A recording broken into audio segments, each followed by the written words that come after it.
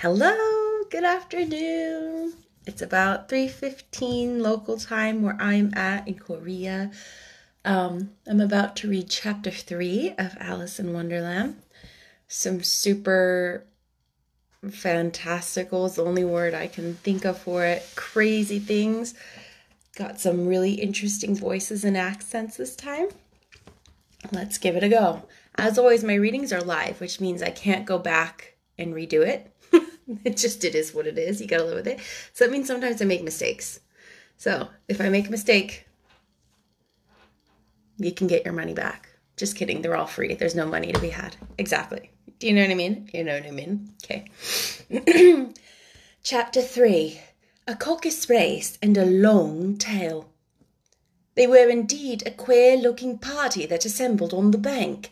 The birds with draggled feathers, the animals with their fur clinging close to them, and all dripping wet, cross, and uncomfortable.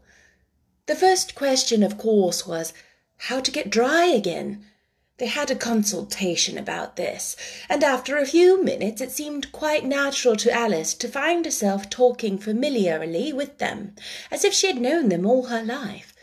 Indeed, she had quite a long argument with the Lorry, who at last turned sulky, and would only say, "I'm older than you, and you must know better."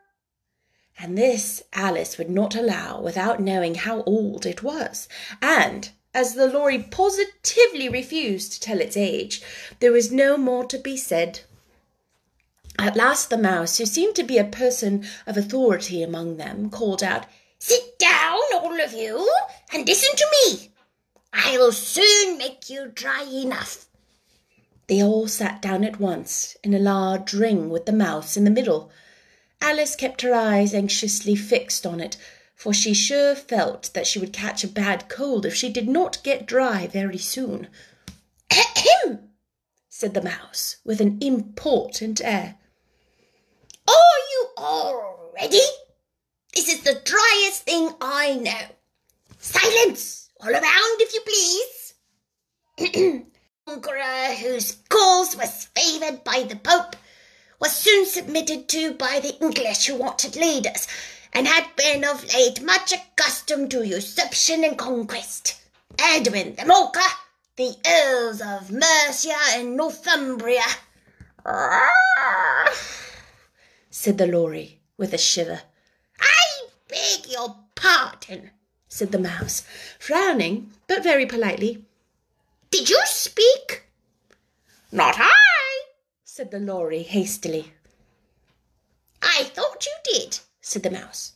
"I proceed. Edwin the Mocha, the Earls of Mercia and Northumbria declared for him, and even Stigand, the patriotic Archbishop of Canterbury, found it advisable." "Found what?" said the Duck. "Found it," the Mouse replied rather crossly. "Of course you know what it means." "I know what it means well enough when I find a thing," said the Duck. "It's generally a frog or a worm. The question is, what did the Archbishop find?" The Mouse did not notice this question, but hurriedly went on. "Found it advisable to go with Edgar Atheling to meet with William and offer him the crown. William's conduct at first was moderate, but the insolence of his Normans—" "How are you getting on, my dear?" it continued, turning to Alice as it spoke. "As wet as ever," said Alice in a melancholy tone. "It doesn't seem to be making me dry at all." In that case," said the Dodo solemnly, rising to its feet, "I move that the meeting adjourn, and for the immediate adoption of more energetic remedies." "Speak English," said the Eaglet. "I don't know the meaning of half those long words, and what's more, I don't believe you do either." And the Eaglet bent down its head to hide a smile. Some of the other birds tittered audibly. "What I was going to say," said the Dodo in an offended tone, "was that the best thing to do to get us dry would be a caucus race." "What is A caucus race, said Alice. Not that she wanted much to know, but the Dodo had paused as if somebody ought to speak, and no one else seemed inclined to say anything. Why, said the Dodo, the best way to explain it is to do it. And as you might like to try the thing yourself some winter day, I will tell you how the Dodo managed it. First, it marked out a race course in the sort of circle. The exact shape doesn't matter, it said. And then all the party were placed along the course, here and there. There was no 1, 2, 3 and away, but they began running when they liked, left off when they liked, so that it was not easy to know when the race was over. However, when they had been running half an hour or so and were quite dry again, the Dodo suddenly called out, "The race is over!" And they all crowded round it, panting and asking, "But who has won?" This question the Dodo could not answer without a great deal of thought. And it sat for a long time, with one finger pressed upon its forehead, the position in which you usually see Shakespeare in the pictures of him, while the rest waited in silence. At last the Dodo said, "Everybody has won, and all must have prizes." "But who is to give the prizes?" quite a chorus of voices asked. "Why, she, of course," said the Dodo, pointing to Alice with one finger, and the whole party at once crowded round her, calling out in a confused way, "Prizes! Prizes!" Alice had no idea what to do, and in despair she put her hand in her pocket and pulled out a box of comfits. Luckily, the salt water had not got into it, and handed them round as prizes. There was exactly one apiece all round. "But she must have a prize herself, you know," said the Mouse. "Of course," said the Dodo very gravely. "What else have you got in your pocket?" he went on, turning to Alice. "Only a thimble," said Alice sadly. "Hand it over here." Then they all crowded round her at once, while the Dodo solemnly presented the thimble, saying, "We beg your acceptance of this elegant thimble." And when it had finished this short speech, they all cheered. Alice thought the whole thing very absurd, but they all looked so grave that she did not dare to laugh, and, as she could not think of anything to say, she simply bowed, took the thimble, looking as solemn as she could. The next thing was to eat the comfits. This caused some noise and confusion, as the large birds complained that they could not taste theirs, and the small ones choked and had to be patted on the back. However, it was over at last, and they sat down again in a ring and begged the Mouse to tell them something more.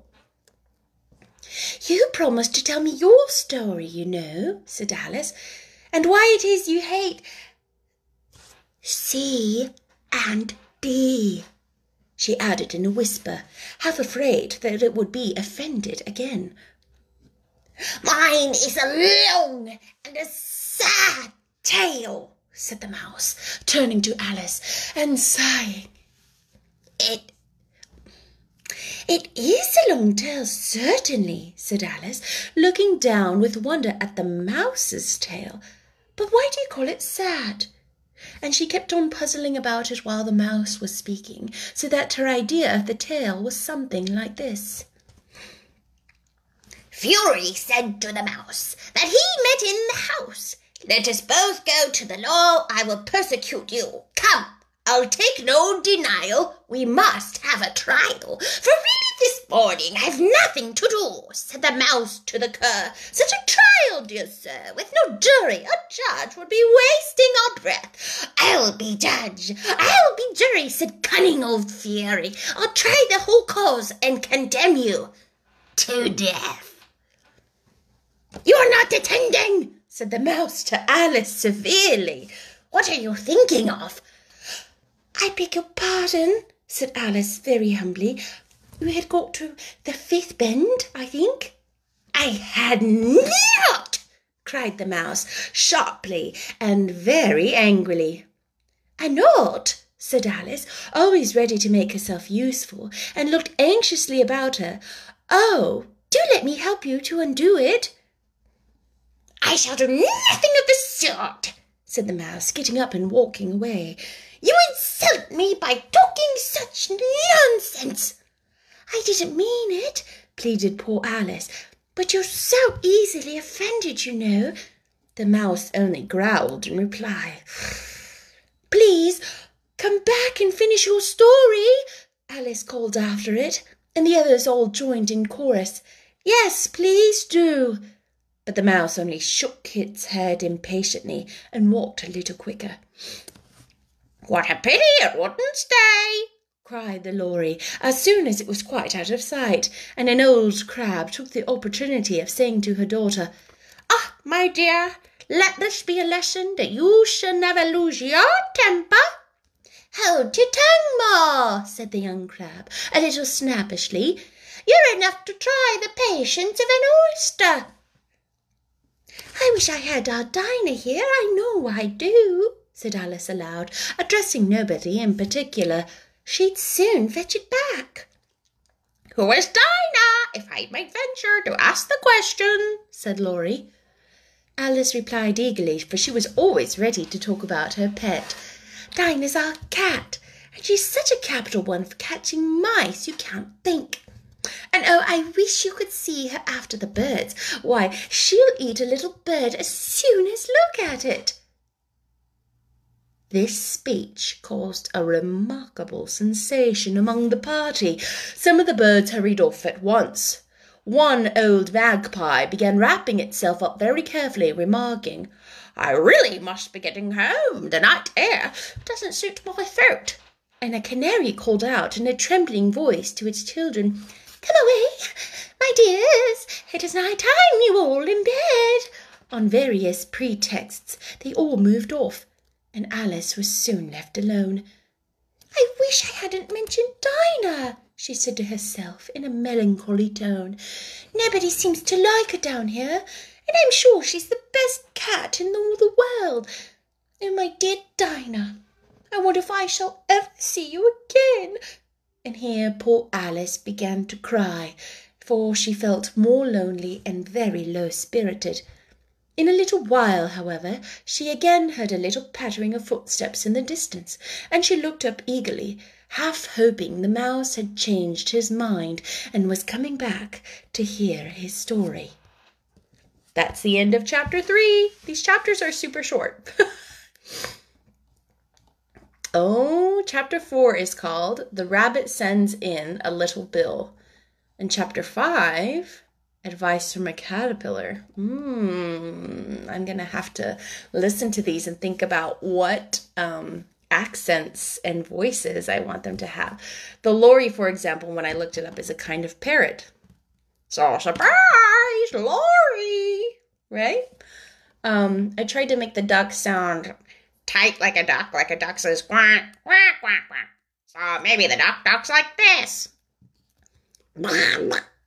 I can't do voices like that, though. A lot of people can. Anyway, I'm excited to see you tomorrow. Bye.